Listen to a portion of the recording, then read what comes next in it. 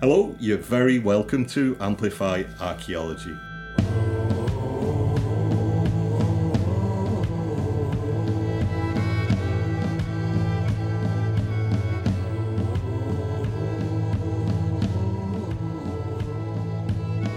Wordwell Publications have just issued a fantastic new book. It's called Materialising Power, The Archaeology of the Black Pig's Dyke in County Monaghan by Colleen O'Driscoll and Aidan Walsh. And I'm delighted today to be joined by Colleen, Aidan and Shirley Clerkin, the Monaghan County Council Heritage Officer as well, to have a discussion about the Black Pig's Dyke, prehistoric boundaries, and what this project can tell us about life in the past. So you're all very welcome to Amplify Archaeology. Thanks a million for joining me today. Pleasure. Thanks a million. So I suppose we might start with yourself, Colleen, and get a bit of an overview of the site itself. Where and what exactly is the Black Pig's Dyke, and what counties does it traverse? Where does it begin and end? That sort of thing. Could you give us a bit of a sense of the monument? Yeah, the Black Pig's Dyke, it's a series of about a dozen massive prehistoric earthwork banks and ditches that span intermittently across about 9 counties from west to east, so from Donegal to Armagh. There's various folk names that have been ascribed to the different monuments along that line. You've got the Black Pig's Dyke, the Worm Ditch, the Doon Claw in County Longford, and about 120 odd years ago, John O'Donovan, from the famous antiquarian from the Ordnance Survey, he had gone and mapped all of these monuments in the landscape, and the local folk names of the different sections of Dyke onto the maps, and it's a really, really important resource. But as he was doing this, something obviously clicked in his mind, and he said, well, okay, we've got these dozen earthworks across strip spanning from Donegal to Armagh, and he was the first person to come up with the idea that this was kind of a great wall that had something, akin to the Antonine Wall that the Romans had built, or Hadrian's Wall, obviously influenced by that sort of thing.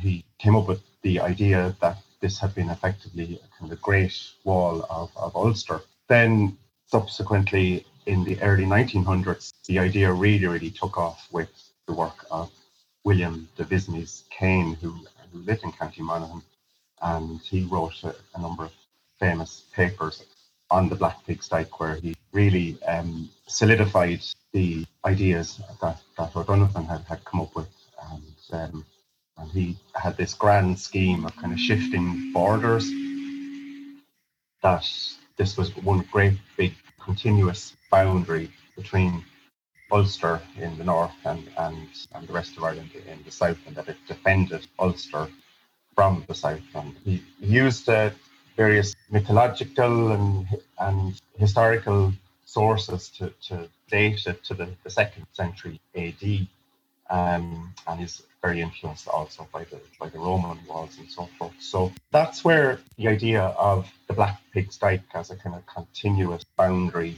between the north and the south came from. Obviously, it was very influenced by the politics of the time as well, and that scenario has continued right up until relatively recently.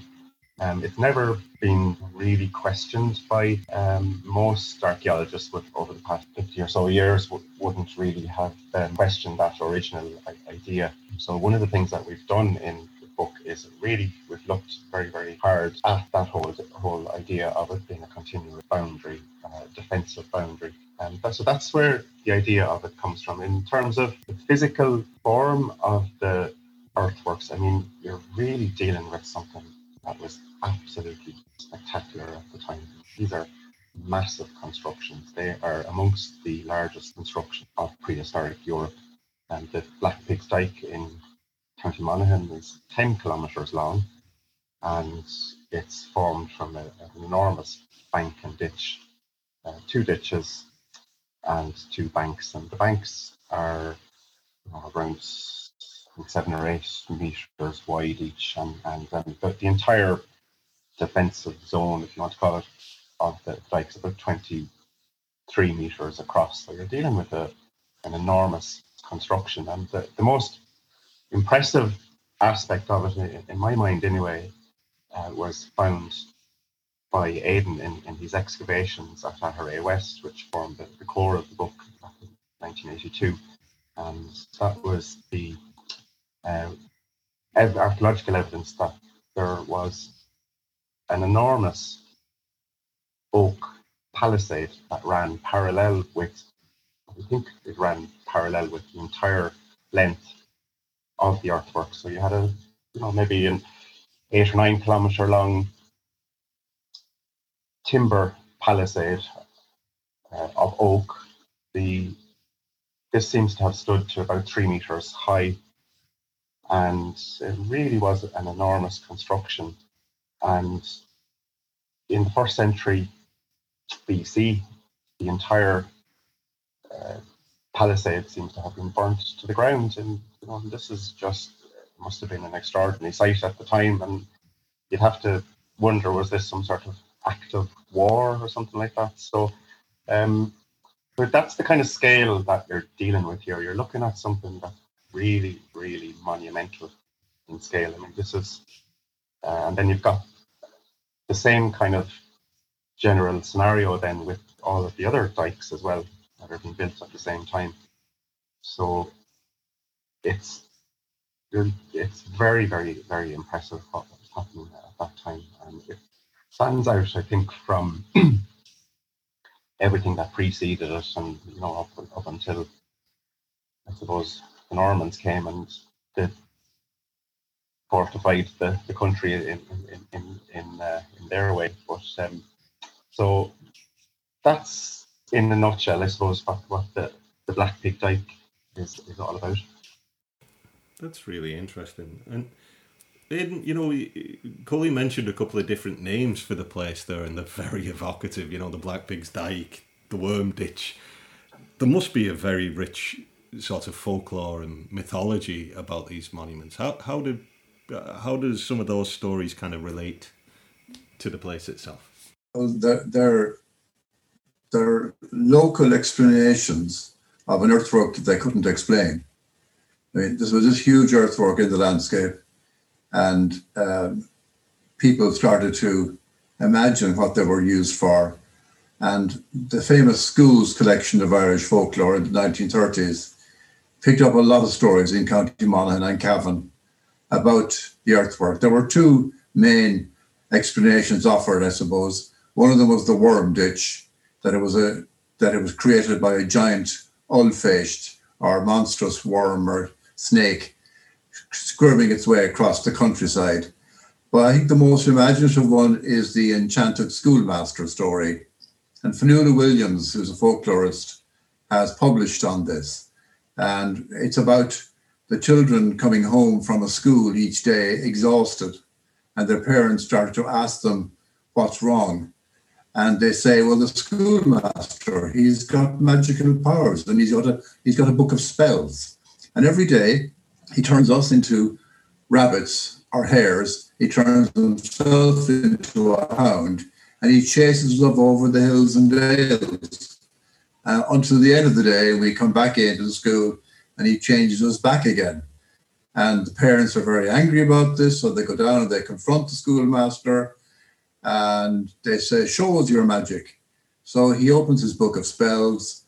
He begins to, in some form of incantation, to turn himself into a pig or a boar, whereupon the parents seize the book of spells, throw it on the school fire, and consume it. Therefore, the master can't turn himself back into a person anymore. And in his rage, he puts his tusks into the landscape and rampages across Ireland, throwing up the Black Pig's Dyke. So that's one of the folkloric tales, which they're very imaginative, and there's lots of versions and variations of them. But they've all been collected by the school's collection, and they may even be referred to by earlier collectors. Yeah, that's fascinating. I love that kind of layering of stories. As you say, when somebody can't explain a monument or something. They weave these tales around it. I just think that's such a depth to it. And, is it kind of... I suppose there are other sites as well that are very like it in Ireland and in the UK as well. Do we know many other monuments that are very similar to it in terms of period or style or shape or things like that? Was this a common phenomenon, I suppose, in prehistoric Europe? They are a form of monument that are found throughout much of Europe, all right. And I mean, you can go to look at Benin in Africa as well, and there's very, very similar linear earthworks in that part of the world as well. So they are quite a widespread phenomenon. Now, what's happening in Ireland and the UK is slightly different to the rest of the world. There tend to be the linear earthworks are larger, they're more extensive, and they date from the late prehistoric period. So you've got in the UK, I mean, there's the most famous example, I suppose, would be Dyke, which is the great linear earthwork that extends along more or less along the Welsh-English border, and that dates to, it was always thought to date it to the 8th century, but there's been some recent excavations that are suggesting that it's quite a bit older than previously thought.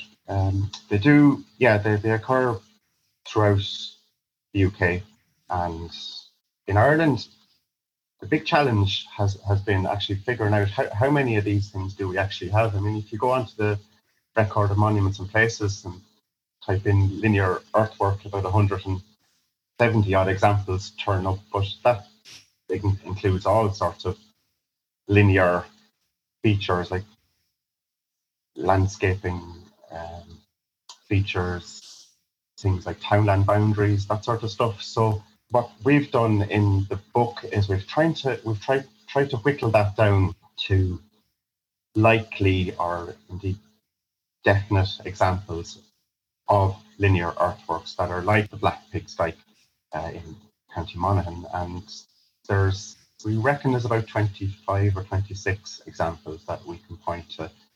The Black Pig's race on the Curran would be another good example, and the Doon Claw or the Clydove down in County Cork and Limerick, huge earthwork, 25 kilometres long, which is a really, really impressive one.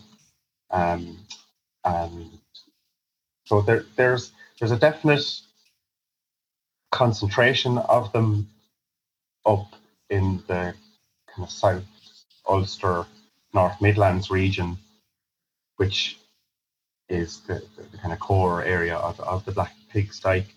And but there's a scatter of them then down around the south of the country. You've got the Rat Duff Dyke in County Kilkenny, just down the road from me here. And but one of the things I suppose that we've tried to look at in the book and point to is just the lack of excavation that's happened on these, and they're very, very poorly understood in many ways. So that's one of the things with very, very few radiocarbon dates from these sites. Very little idea as to what their morphology was and their overall chronology and that sort of stuff. And that's kind of why Aidan's excavation in 1982 at Achare West was so important, because it was the first excavation in the Republic of a linear earthwork, and it really kind of set the ball rolling for all future research on these things. So yeah, I think there's probably about 25 or 26 good examples that we can point to. Of those, then 7 or 8 of those that really stand out has been very, very similar to the Black Pig's Dyke in County Monaghan in terms of their monumentality, the sheer scale of them, the fact that they weren't just earthen monuments. A lot of these sites also had an awful lot of timber work attached to them as well, in like Great Palisade in the Monaghan example. You've got the the Dune of Drumsna, for example, which is in County Roscommon, huge, absolutely hugely impressive monument in its own right. It's about 35 metres across at the base of its earthworks, and the earthworks there that cut off this really, really impressive headland that's a promontory that sticks out into the River Shannon. And there's a whole, that's one of the really, really interesting sites. It seems to be, it's very, very similar to riverine promontory fort that you're getting in the latter part of the Iron Age in Europe. And there seems to be, we've done geophysical surveys, and there's been a few excavations up there that are suggesting that the Dune of Drumsna could be something similar. So they're the ones that stand out. So we've kind of whittled it down from the 170 odd linear earthworks on the record of monuments and places to about 25 good solid examples, and then there's maybe 8 then that really stand out as being late prehistoric monumental linear earthworks in the style of the Black Pig's Dyke. So, Aidan, you excavated on the Black Pig's Dyke back in 1982. Could you tell us a little bit about that? How much of the feature did you excavate, and what sort of things did it reveal? I was a student of archaeology in Galway, and I qualified in 1970, a long time ago, and the received wisdom about the Black Pig's Dyke was very vague, actually. We was mentioned in college. Nobody was able to put a function on it. Some people said it was a roadway. Others said it was a boundary. Nobody had any real idea of the date. So when I went to Monaghan, I was the curator of the county museum there, first of the county museums, actually. Getting to know the archaeology of the county and talking to colleagues like John Waddell, who's an old friend, we identified the Dyke as special to the county. It's not unique to the county. It's one of the best stretches of one of these linear earthworks in any county, really. So we thought we would have a look at it and see, can we find out more about it? And we made an application for funding and got a license. And we did a small stretch of it, right across the width of it, put in a trench of about 32 metres, I think, about 2 metres wide. We widened that out in some areas. So a small sample, the idea being a quick snip to see, I mean, there's 10 km of it in the area. This was one little sample. So we hoped to find things like wood and artifacts. We got neither. We were disappointed with not getting the wood in particular, because there were accounts of wooden timbers being dug out by farmers in the 19th century. And if we got wood, we would have been able to get quite precise dates through the dendrochronology process.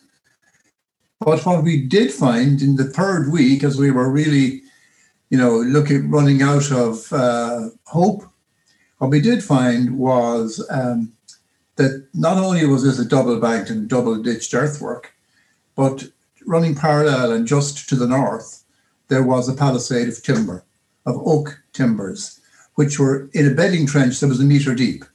So quite a substantial bedding trench, obviously to take posts, which we reckoned were about maybe nearly 3 metres high. Quite substantial posts. The bedding trench was also about 90 cm wide. So you weren't just slotting it in the ground, it was a big affair.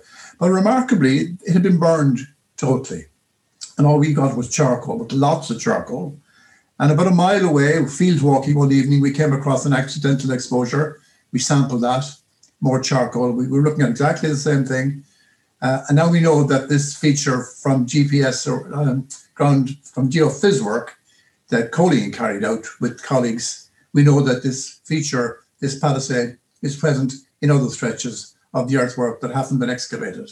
So we sent those charcoal samples off. I think we went to Queens and we went to Groningen in the Netherlands with help from Jan Lanting. And we got dates from that. So we were able, for instance, to disprove one particular theory, which I learned in university, which was that this was an earthen version of a Roman wall. That this was something the Irish copied from perhaps raiding Britain or whatever. And now we know that the Hadrian's Wall was about 120 AD when it started, I think. And this was much earlier. We got very broad dates. They're much better dates now because of resampling and all of that. But we reckoned around 500 to 0 BC, shall we say, very broad dates. So we got some good information out of it, but we weren't able to tie the dates down any tighter until the recent work. Shirley, in recent years, a new appraisal of the Black Pig's Dyke has been carried out. Who's been involved in that? What's the kind of genesis of that project? Well, I suppose the genesis of it went back to the consultations that we had for the various heritage plans locally.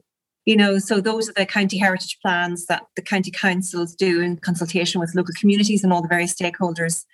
And the Black Pig's Dyke had come out a number of times as being, very significant, one of the most significant archaeological features in the county. And I suppose the other one would have been Drummurrell, the Bronze Age rock art site down near Inniskeen, so maybe Mullyash, Cairn. So those are the kind of the big features that were coming out. And I was finding it difficult to find a way to get some work done to explore further the significance of the monument. And I knew about Aidan's excavation in 1982. And of course, I discovered that we owned a section, that the council owned a section of it as well, which I had been completely unaware of. And it had kind of got lost, in the various, institutional knowledge of the council as well. We had to go and pull out papers to find, well, did we own a bit? And when did we buy it? And who did we buy it from? And all of that kind of thing. But so I was trying to make the project bigger and more significant. And one day it dawned on me that we should work together, that obviously there's more in the collaboration than there is in working individually. So I just got in touch with my heritage officer colleagues. And so a number of us came together, Roscommon and Cavan and Leitrim and Longford heritage offices. And we put together a joint application into the Heritage Council to look to see could we sort of start to identify what was known about these earthworks, map them more fully, and get a better landscape understanding of them right across our different jurisdictions. And that's where Colleen and Kilkenny Archaeology came on board. We also had Dr. Steve Davis from UCD and Dr. Mary Linan from NUI Maynooth. So we got a really great partnership going there with the council funding, the Heritage Council funding, and these really fantastic experts. And that was about 2014. And that really, I think, gave us all a great sense of confidence that suddenly we realized there was more to find out, that it was in the discovery of walking with Colleen and his team along the stretches. We had great exciting times, doing all sorts of investigations, walking our different sections in the different counties, and really getting to grips with the fact that we knew a little about it, but there was so much more to know, and there's such depth in this. So that's kind of where it started, and we kept going for a number of years. And I suppose we published various regional reports. We built a website as well, blackpigsdyke.ie, where we showed the different mapping for all the different counties. We tried to come up with various theories about the Black Pig's Dyke, and as you know, archaeology is the gift that keeps on giving in that respect. There's no harm in changing your mind when you get new information. That's one of the reasons why I love archaeology. And the whole idea about the environmental change, I think, really interested us in that when you think about the landscape, even in the Iron Age, or even now that we know it's probably the sections that are Bronze Age, think about that landscape. Obviously, the geology is set down. We have a wooded, scrubby, shrubby landscape, with kind of different kinds of tree species. And then within that, this huge environmental intervention is built, which must be visible for miles around. Huge construction for whatever reason. We were looking at all these theories, obviously, and we're still looking at them as to why and who built it. But just even in your mind to get an idea of them, as Colleen says, the monumentality of it. how visually striking it must have been to see this thing snaking along the fringes of the drumlins, between lakes, up and over and round and circular, with a massive palisade. And then to think of it on fire. What was being responded to, what environmental changes were being responded to by that very action, or what acts in society were they responding to, what was happening. It's a really fascinating story. And then, of course, Colleen and I chatted one day and thought this is a really brilliant story. And we decided that we tried to find funding for an archaeological monograph so that this could be a springboard for more research, so that this isn't the end of the story, but this is another beginning, a fresh beginning to encourage more archaeological research in our area, more scholarly research, and more interpretation, analysis, etc., and protection, of course, of the monument. So that's kind of what happened. That's fantastic. And what did this recent phase of investigation, what was involved in that? Was it geophysics? Was there excavation involved too?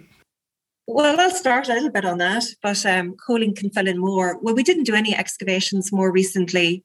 We did geophys, and we looked at we had a little bit of LiDAR as well, maybe for some areas, but it was mainly geophys in some areas that we did. But even the mapping in itself and the walking of the monument and the measuring of the monument, really it brought up a lot of information. So we haven't done any invasive surveys at all. We did do a little bit of optically stimulated luminescence. Is that right, Colleen? Yeah, we didn't do any excavations on the Monaghan section of the Black Pig's Dyke. Instead, what we did there was we reanalyzed Aidan's excavation archive, and then we redated an awful lot of his charcoal samples that have been, luckily for us, have been stored away in the Monaghan County Museum.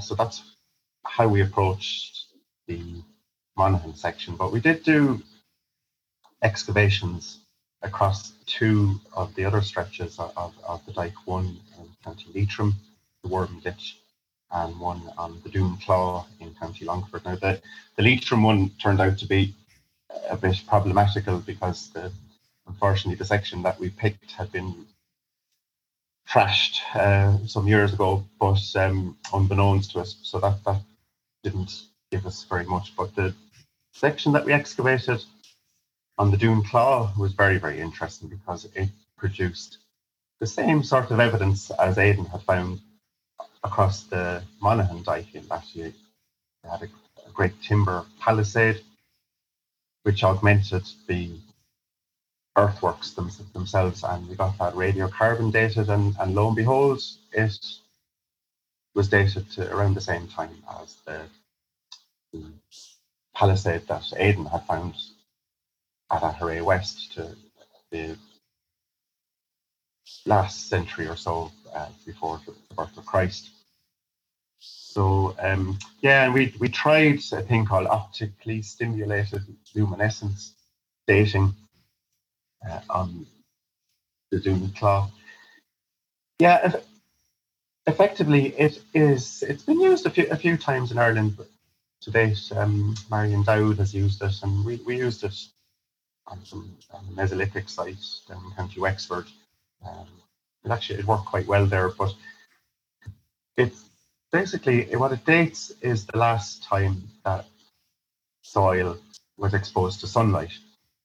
And so if you imagine you've got your shovel and you're digging into the ground, and you throw that soil onto a bank to form a bank. Well, there's all these little quartz grains in that lump of soil, and as they are exposed to the sunlight, they have all these little internal clocks, would you believe, and those clocks go back to zero once the quartz grains are exposed to sunlight. And you can work out, the scientists can work out from that then how when that actually occurred. So it's very, very effective for dating earthworks, because the problem with dating earthworks in particular is that generally there's nothing in them that can be definitely ascribed to the period of construction. So radiocarbon dating can have limitations in that regard. Now, luckily enough, at Ahray West, that wasn't the case, but often when you dig a section through an earthwork, it's very, very difficult to date them. So if you can date the actual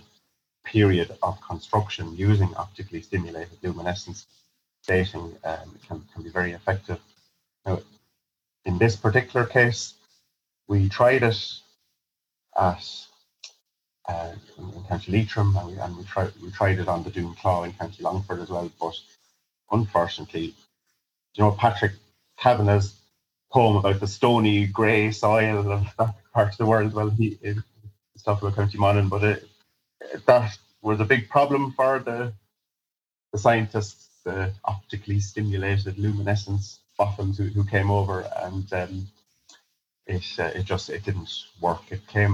We got dates that were I think they were about 20,000 years ago or something. So either we have a 20,000-year-old monument, which we definitely do not have, or there was something up with the dating. It's probably actually dating the glacial activity of the area. So so I mean, it's something that could be tried again, maybe down the line. But so we relied on radiocarbon dating specifically then for the chronology of the monument, and that proved to be much more effective. What is the chronology of the monument? What do we know about kind of the main events, if you like? Yeah, I mean, that proved to be very, very interesting. Now, when Aidan did his excavation back in 1982, he was able to date some of the oak charcoal from the palisade, and we got one or two other dates, I think, as well from the bank. So at that time, radiocarbon dating hadn't advanced to the extent that the technology that we have now can give you very, very precise dates, and you can date very, very small samples that have a very low bone life, so that the age of the samples can be related as close as possible to the phase of construction. So what we did was we redated then 8 charcoal samples that had come from the excavation. And the big surprise was that the dating proves that the monument originated an awful lot further back in time than we had ever really imagined. And it goes right back to the middle part of the Bronze Age, or 1500 BC or so. So the primary first phase of linear earthwork construction dates to the Middle Bronze Age. And that's a period of time in County Monaghan and in that part of the world that seems like where an awful lot of activity seems to have been going on. I mean, there's some fabulous Bronze Age gold in the National Museum, the Tadabnit discs with their thought to be related to the sun cult at that time. And Shirley mentions the Drumiral rock art. So again, that probably comes from around the same time. So an awful lot of activity happening in the landscape in Monaghan at that time. Then around 200 BC, then you have the main Iron Age earthworks are constructed.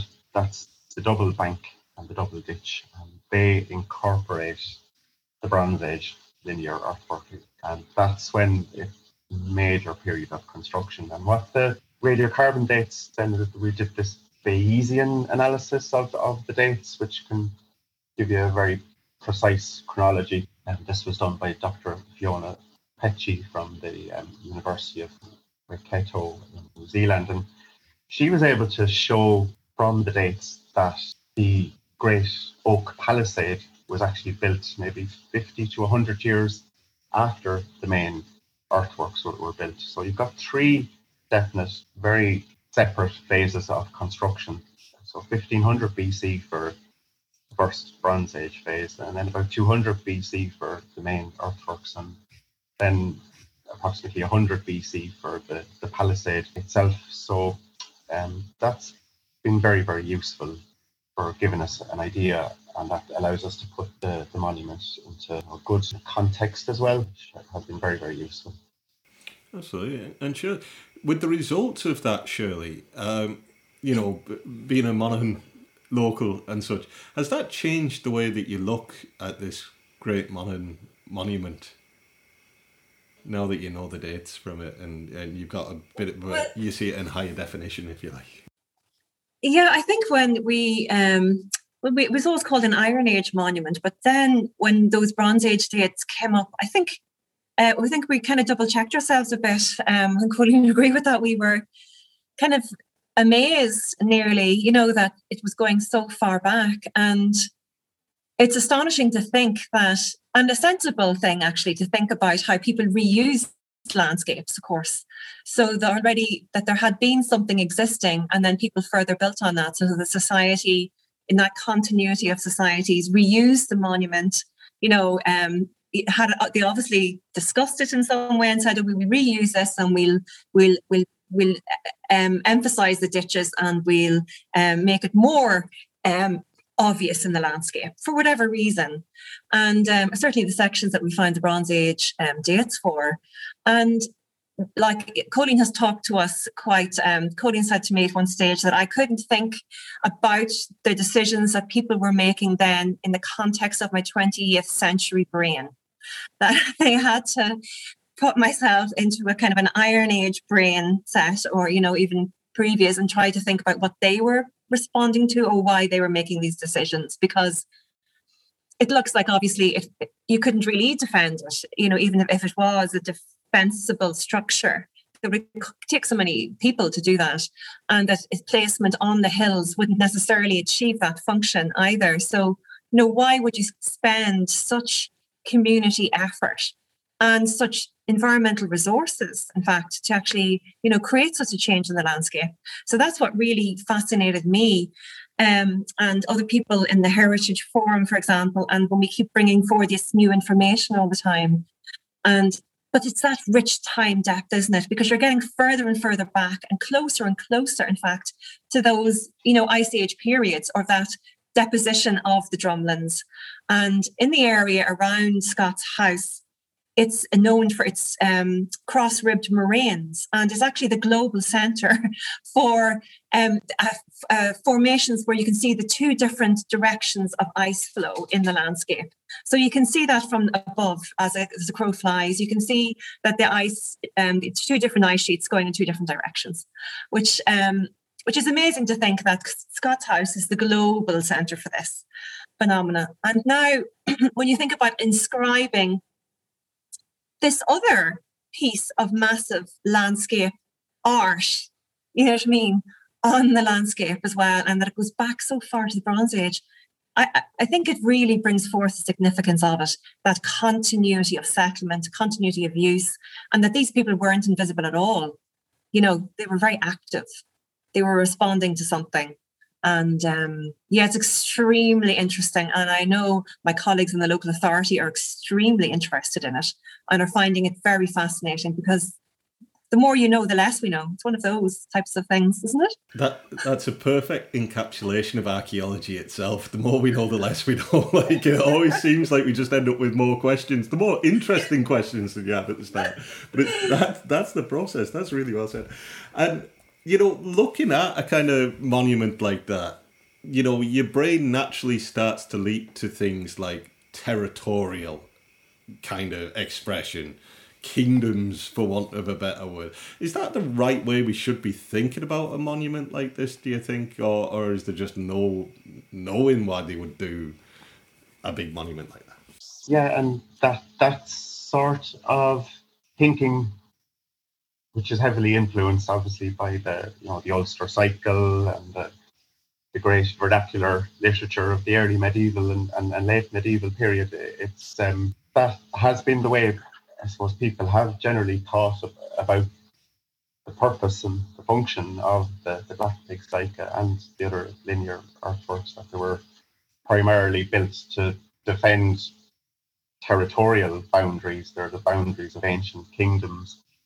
But like Shirley said, I think we need to decouple, firstly, the vernacular literature, medieval literary accounts from the actual earthworks themselves. I mean, they're much, much older than those tales, than the mythology. You're talking about maybe 1,000 years or so, in some cases, between those tales and the actual earthworks themselves. So they mightn't be completely separated, but I think you need to put them to one side just and look at them from an archaeological point of view and try and figure out how would they actually work as territorial boundaries.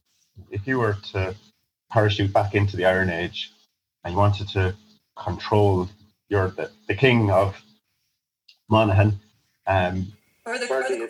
Shirley's the queen of Monaghan already, so I don't think so, but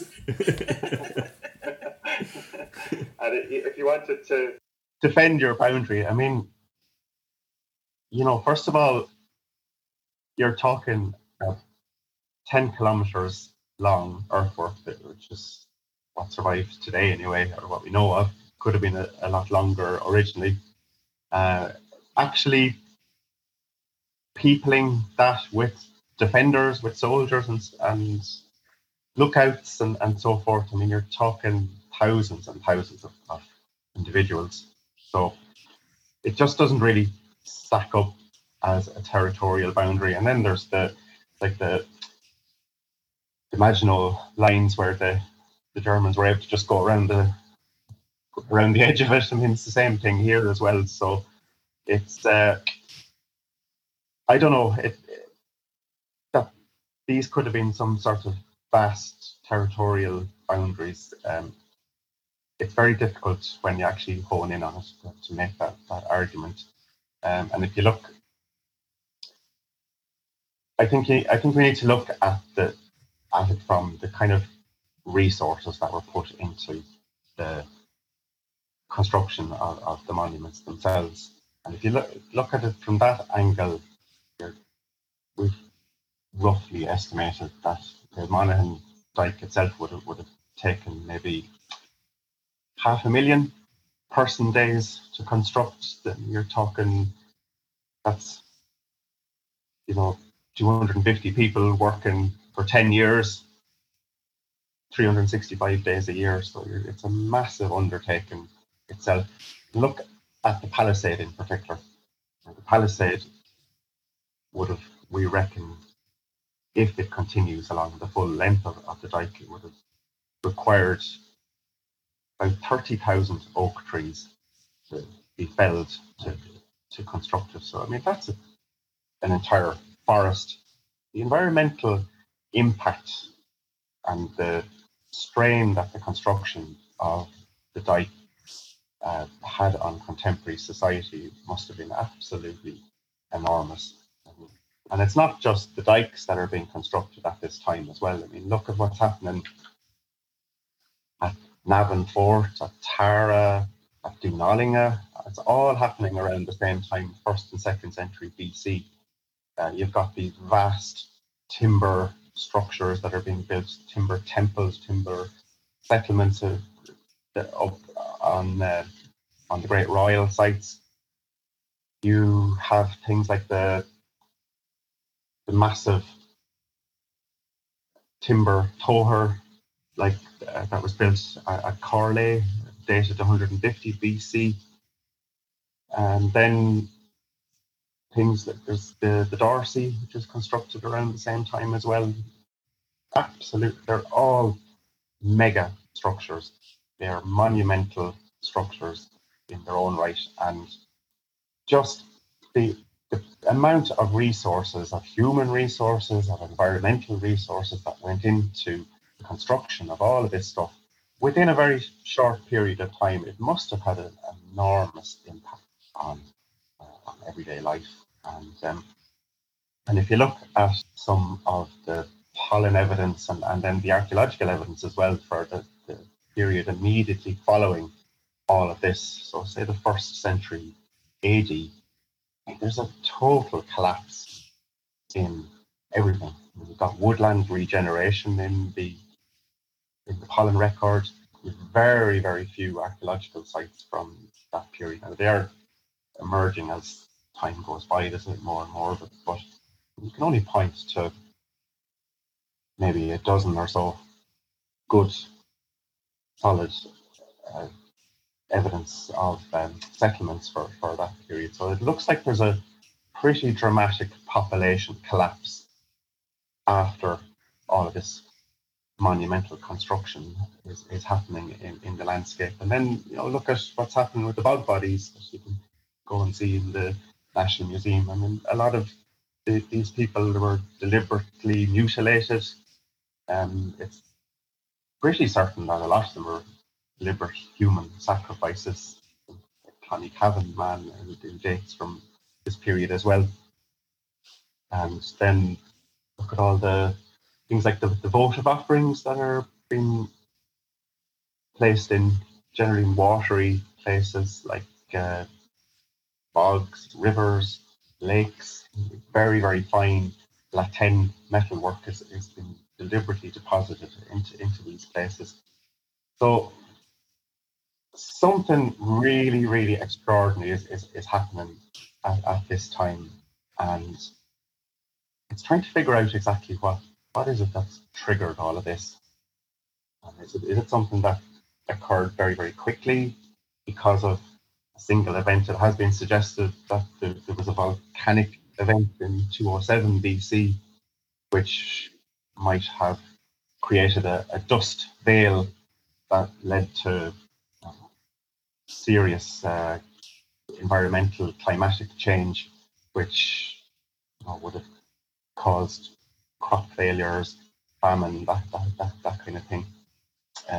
But there's been more recent work done on that, which suggests that mightn't have been quite as a significant event as heretofore thought. So, but there's something very, very peculiar is happening at that time, and it's trying to figure it out, I suppose. That what was it that maybe is the next one of the next challenges. Well, I mean, it's interesting to think about that, those kind of big societal shifts.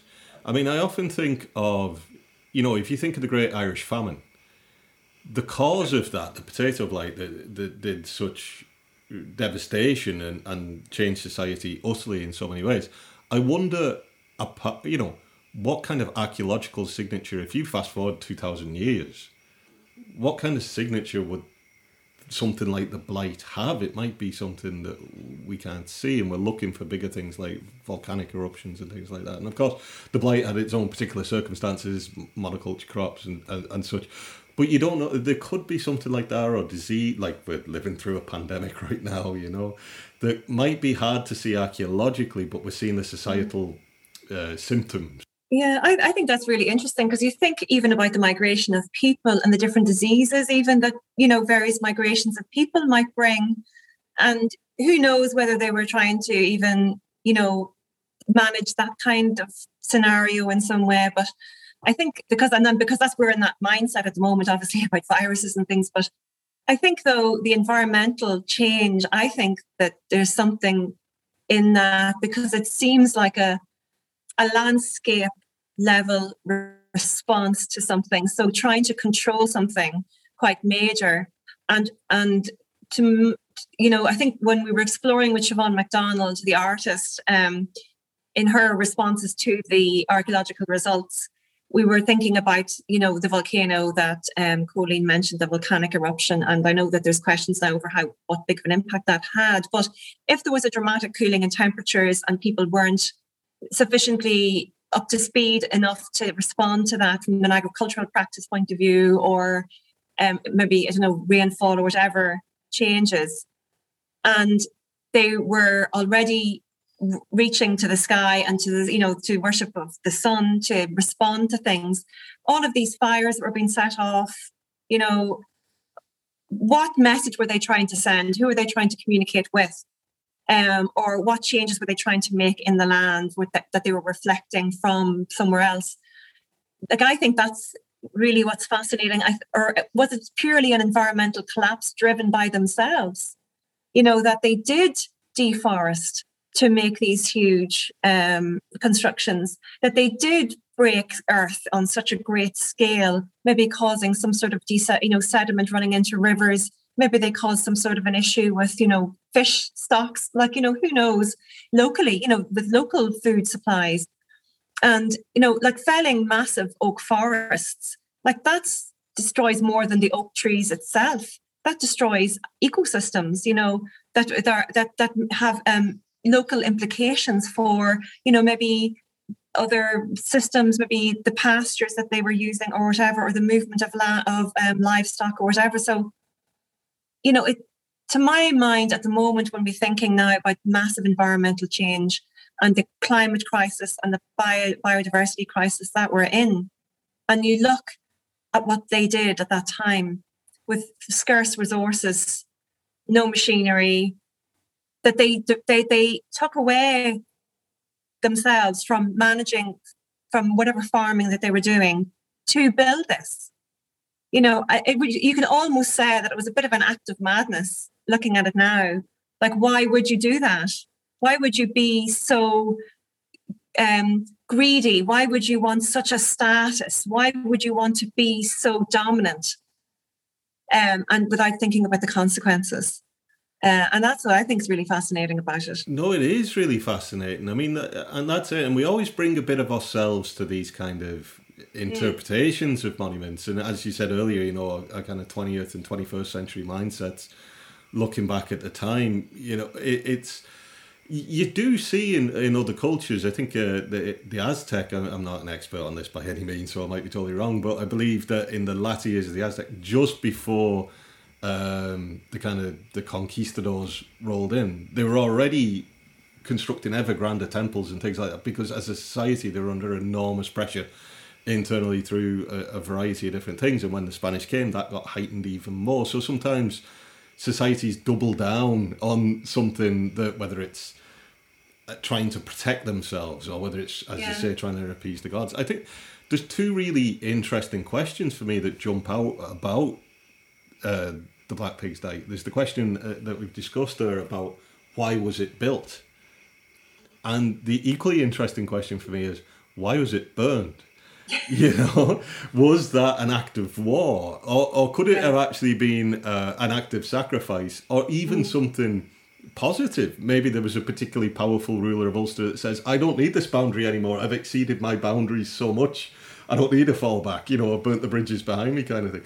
It's an interesting question too, isn't it? And do we have a sort of date on that destruction phase as far as we know? We do indeed, yeah. Luckily, when Aidan excavated, he, as well as finding the charred stumps of the great oak palisade in his excavation, which allows us to kind of reconstruct the form of the palisade. We reckon it stood about 3 meters high, which is really, really impressive.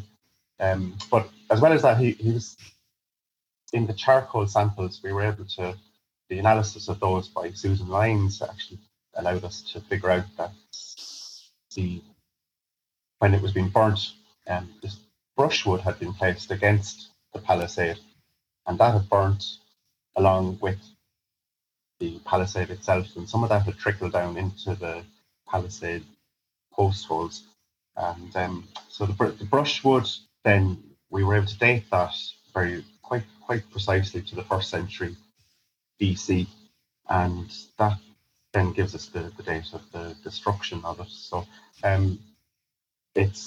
which is very, very useful. But the title of the book, Materializing Power, feeds into that whole question of what was the purpose of these, and why would the palisade have been burnt, and why was it built in the first place, and that kind of thing. And just getting back to what I was talking about earlier about the monumentality of the Dyke and the amount of resources that it required in its construction. And this isn't something that's just happening in Monaghan. This is seems to have been happening with dike construction and destruction throughout that entire region. So we found on the Doon Claw the exact same sequence where you've got the construction of the earthworks, there's a palisade, and it burnt.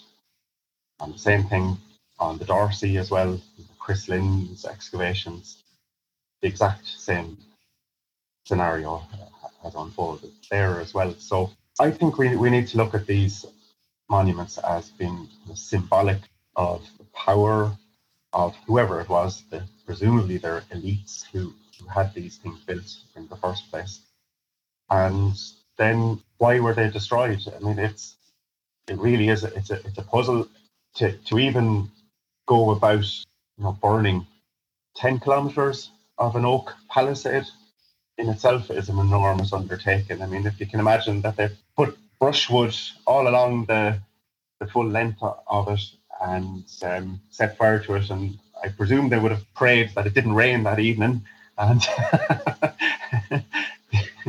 so, even that in itself is an absolutely enormous undertaking. Now, there's been a number of excavations and sightings of the burnt palisade along the length of the Dyke in Monaghan, and every single one of them is heavily burnt, really, really heavily burnt, right down to the base of the stumps of the posts. And it's, and as I say, it's the same thing, pretty much any linear earthwork that's been excavated, you have that same thing. So it's very, very interesting. And I think we need to look at these things as, they're monuments that are materializing the power of the people who actually had them built. I mean, they're basically saying, look, I can get 500 people to work for 10 years to excavate the ditches and build the banks, and I can get people to go in and fell a forest for me. And so they're symbolic of these people. And if you look, one of the things we've done in the book is we've looked at these sites in linear earthworks in the UK as well, and we've got a very, very similar scenario occurring over there at the same time, 1st and 2nd century BC. And there's places like Stanwick and Baggendon where you've got very, very similar scenario there of great constructions of dikes, timber palisades, and in that part of the world that they are associated with these vast, sprawling settlements called territorial oppida. And one of the questions that I've raised in the book is, could we be looking at a similar scenario here in Ireland? That the dikes are basically part of these sprawling settlements that are, in some cases, they can go on for miles and miles and miles, and they're dispersed dwellings. There are lots of open areas of the land, of farm land. You've got clusters then of ritual burial activities, and basically what the dikes do is they kind of tie the whole thing together. They're not necessarily acting as boundaries or defences for these, but certainly in the UK, France, Germany, you've got exactly the same thing where these dikes are kind of, to us, they look like they're almost haphazardly, sort of loosely defining these great big sprawling settlements. Now, the problem in an Irish scenario is that we don't have very much archaeological evidence for the kind of settlements and dwellings and that kind of thing that tends to occur at the territorial oppida sites in the UK and France and Germany and so forth. But that's probably because it's very, very ephemeral sort of archaeology, unenclosed dwellings, scatters of pits, and funnily enough, where things like motorways have been built in the environs of some of these big dikes, like the Ratduff Dyke down in County Kilkenny, for instance. The motorways went right through the core area surrounded that, on either side of that particular dike, and lo and behold, that's exactly the kind of archaeology that did turn up. There was lots of little areas, kind of scattered settlement, industrial activity, some ring ditches, that kind of thing. And it's all, again, you could make an argument, and we've done so in the book, that that's what you're looking at there, is one of these great big dispersed settlements that are referred to as territorial oppida. And some other archaeologists have argued that Tara, Allinga, the royal sites, are actually also have aspects of these territorial oppida, and that closely compare with what's happening at those places, and that they're the powerscapes, as they're termed. So you've got, again, that whole idea of materializing power, which is, I think, that's how we need to look at the dikes. And hopefully in the future there'll be a little bit more research done on this aspect, really important aspect of our archaeology. Absolutely. It's absolutely fascinating, and you get the real sense that it's a door opening into something that's always kind of been people have been long aware of these monuments. They are such big ones, but to open the door into asking serious questions like this and beginning to get those first kind of tentative answers that lead to more questions, I think is brilliant. So Aidan, at a time now when the borders of Ulster are fairly prevalent in the news again, what can this project tell us about these monumental earthworks? Is this all part of the kind of an earlier boundary of Ulster as such, or how does it fit in with today's story? It's often been looked on as a border. It happens to be that some of the best stretches are in places like Donegal, Monaghan and Armagh. But people forget that there are earthworks of exactly similar nature down here where I live in Westmeath, in Longford and in Cork. Some of them are even, I believe the one in Cork is even bigger. So this linear earthwork feature, they may have been tribal boundaries for all we know. Colleen has written very interestingly in the book about the purpose of the dike. He doesn't think it was a defence. He thinks that it was a prestige project, which is probably the way I would feel now, even though when I first wrote up the site and published preliminary versions, I really was thinking defensively, or of defence. In the 19th century, antiquarians looked at the earthwork, looked at the traditions and the myths associated with the Ulster cycle of stories and all of that, and came to a conclusion by looking at the bit of archaeology on the ground, by taking the mythology into account and taking the folklore into account, came to a conclusion that the Black Pig's Dyke was a cross-country earthwork in South Ulster, and that it was contemporary with each other, because the different stretches don't necessarily have to be contemporary with each other. But they did conclude that, and that stuck as an idea. And when I published the little preliminary report, I got a lot of interest from loyalist opinion in Northern Ireland. And I had books on Ulster's heritage quoting my dig, small and all as it was, as evidence of an ancient Ulster boundary. There's no evidence whatever that it was an ancient Ulster boundary. It is some form of boundary or landscape monument. It doesn't have to do with ancient Ulster. We just don't know those questions yet, or those answers yet. There's a lot of it there on the ground. A little bit more excavation would probably answer some of those questions. But it's always been kind of imagined as an ancient border without any real evidence for it. Without any evidence for it, actually. And borders, of course, as you say, borders are back in the discussion. But it's not just the only border that's kind of a politically contentious one. There's a border. I remember BBC actually looked at this topic on the site, and they were looking at borders like the Palestine-Israeli one and other contentious borders which have a role in conflict. So the discussion around the Dyke has a broader context, okay? And when we looked at it, we were conscious of these different interpretations of it, but we were there as you say, surgically looking at a little piece from an archaeological standpoint. We weren't there to make political judgments. In any event, we didn't get the evidence to make any political judgments. I see. It's very interesting indeed. And I suppose that's it. I mean, we always bring ourselves into the interpretation a little, don't we, when it comes to archaeology? And I think people who want to see it as a border, there's enough meat there, there's enough plausibility, so on, to make a meal of that.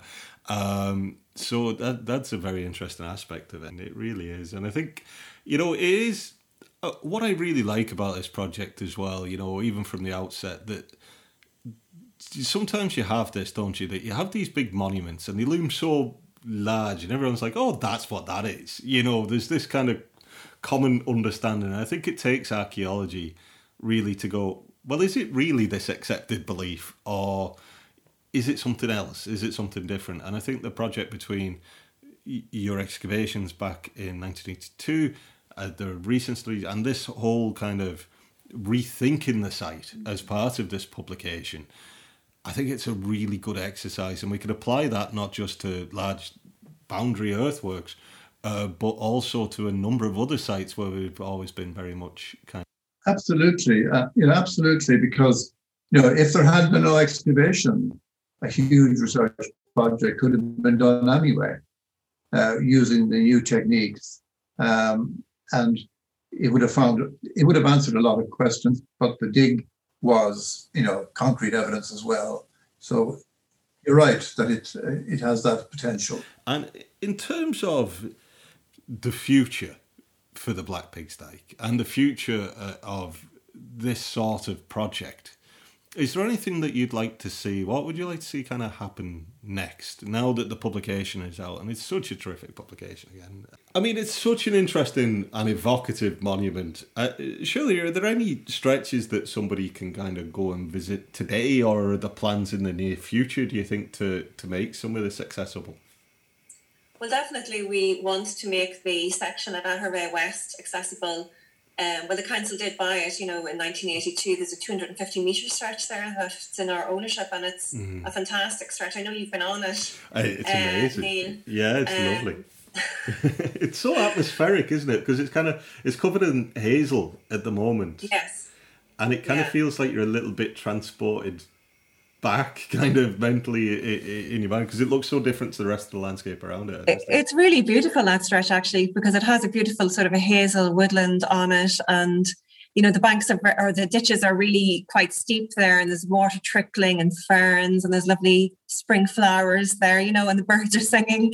So it's a really beautiful stretch, and but we are hoping to sort of get obviously a conservation plan done for that area before we'd look at how to make it more accessible. Obviously, we do hold walks and talks there already during Heritage Week and at other times. So we've been bringing people there quite a bit on different tours. So Aidan has stood there with his microphone in the middle of the woodland, describing the dig and all of that for several times. And but we do want to make that accessible, obviously in a very sensitive way, that we're not obviously destroying the monument, but in a way that people can see the scale of it. And obviously from a larger landscape perspective, there's more that we need to think about how do we point people to other sections, to the more continuous sections that go through other people's land. Even if we were walking on the local roads, that you would see it when you looked, over a hedge or whatever, that you'd know that was the section. And then, of course, there's the virtual means of making things accessible now as well. So we did construct a website a few years ago, but we didn't have as much information about the sites then as we do now.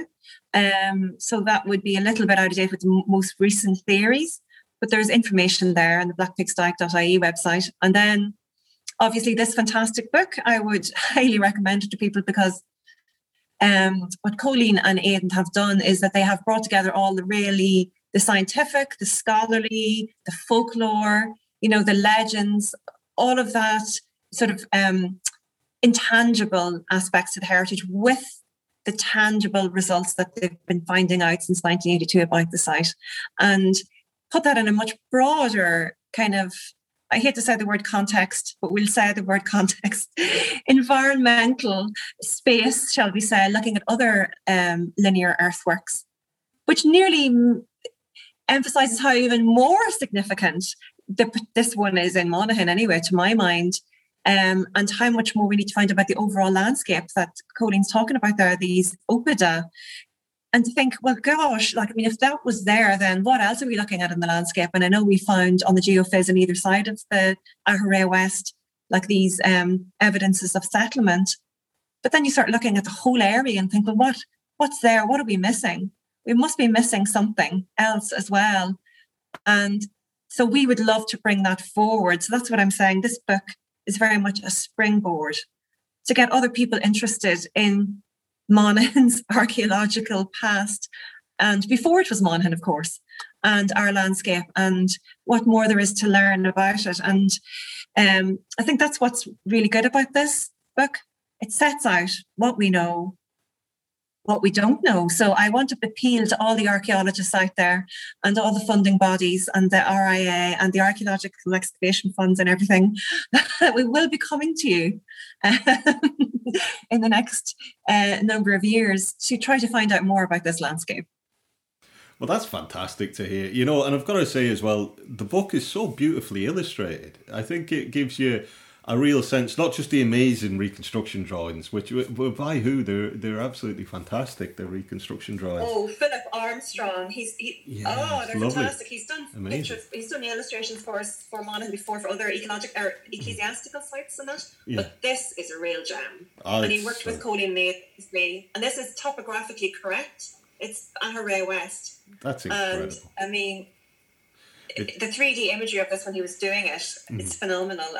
Such work went into that. Yeah. It's a fantastic drawing, yeah. It's beautiful, but all the way through the publication as well, it's just really nicely designed. And I think, whether you're an archaeologist or whether you're somebody just interested in the history of the locality as well, I think you get a lot out of it. I think it's really nicely balanced between the different aspects of the pure archaeology end of things and the folklore end of things and all of that. You get a really nice sense of the monumentality is a word that we keep returning to in this chat, and this does a great job, I think, of introducing people to that. I think it's wonderful. Listen, I want to thank you so very much for taking the time to talk to us today, and congratulations once again on this. It's absolutely brilliant. I'm going to put links to everything we've talked about there in the show notes as well, so people can find the website and they can find the Wordwell publication. And otherwise, thank you so much for joining me. Thank you. Thanks, Amelia. So that's it for this episode of Amplify Archaeology. I hope you enjoyed it. I'd really like to thank Colleen and Shirley and Aidan for all of the time and insights there. I thought it was really fascinating. And once again, I really strongly want to recommend beautifully illustrated Materialising Power, The Archaeology of the Black Pig's Dyke by Wordwell Books. It's not only beautifully illustrated, but it gives a really fresh perspective on these enigmatic, monumental landscape features that quite often have been sadly overlooked, I think. So it's fantastic to see this project. They've also got a website as well, as Shirley said, and there'll be links on our website at abataheritage.ie. As you're listening to this, I hope our new membership service called Tour will now be open for people to come and join us. This membership service will bring you all the news, information and practical advice for great places to go and see around Ireland. It basically incorporates an awful lot of the last two guidebooks that I've written for the Wild Atlantic Way Islands Agencies, but we've also got Northern Ireland, Dublin and Islands Hidden Heartlands included as well. We're adding more and more sites all the time. As well as information on individual sites, you can also find itineraries, so you can have a great day out around the Causeway Coast or Dingle Peninsula, places like that. And we've got online courses on Irish archaeology or different aspects of Irish heritage. You can also find virtual tours. We're going to have opportunities for meetups and tours in person as well, as soon as it's safe to do so. And you'll find lots and lots of unique content on there as well. So I really hope that you'll consider joining us. You can find us at tour.ie. That's TUATHA.ie. I want to thank you for joining us again today. We've got more great episodes of Amplify Archaeology lined up. Can't wait to share them with you. So please do make sure that you subscribe. And if you have a moment, if you're on Apple Podcasts in particular, please do leave us a review.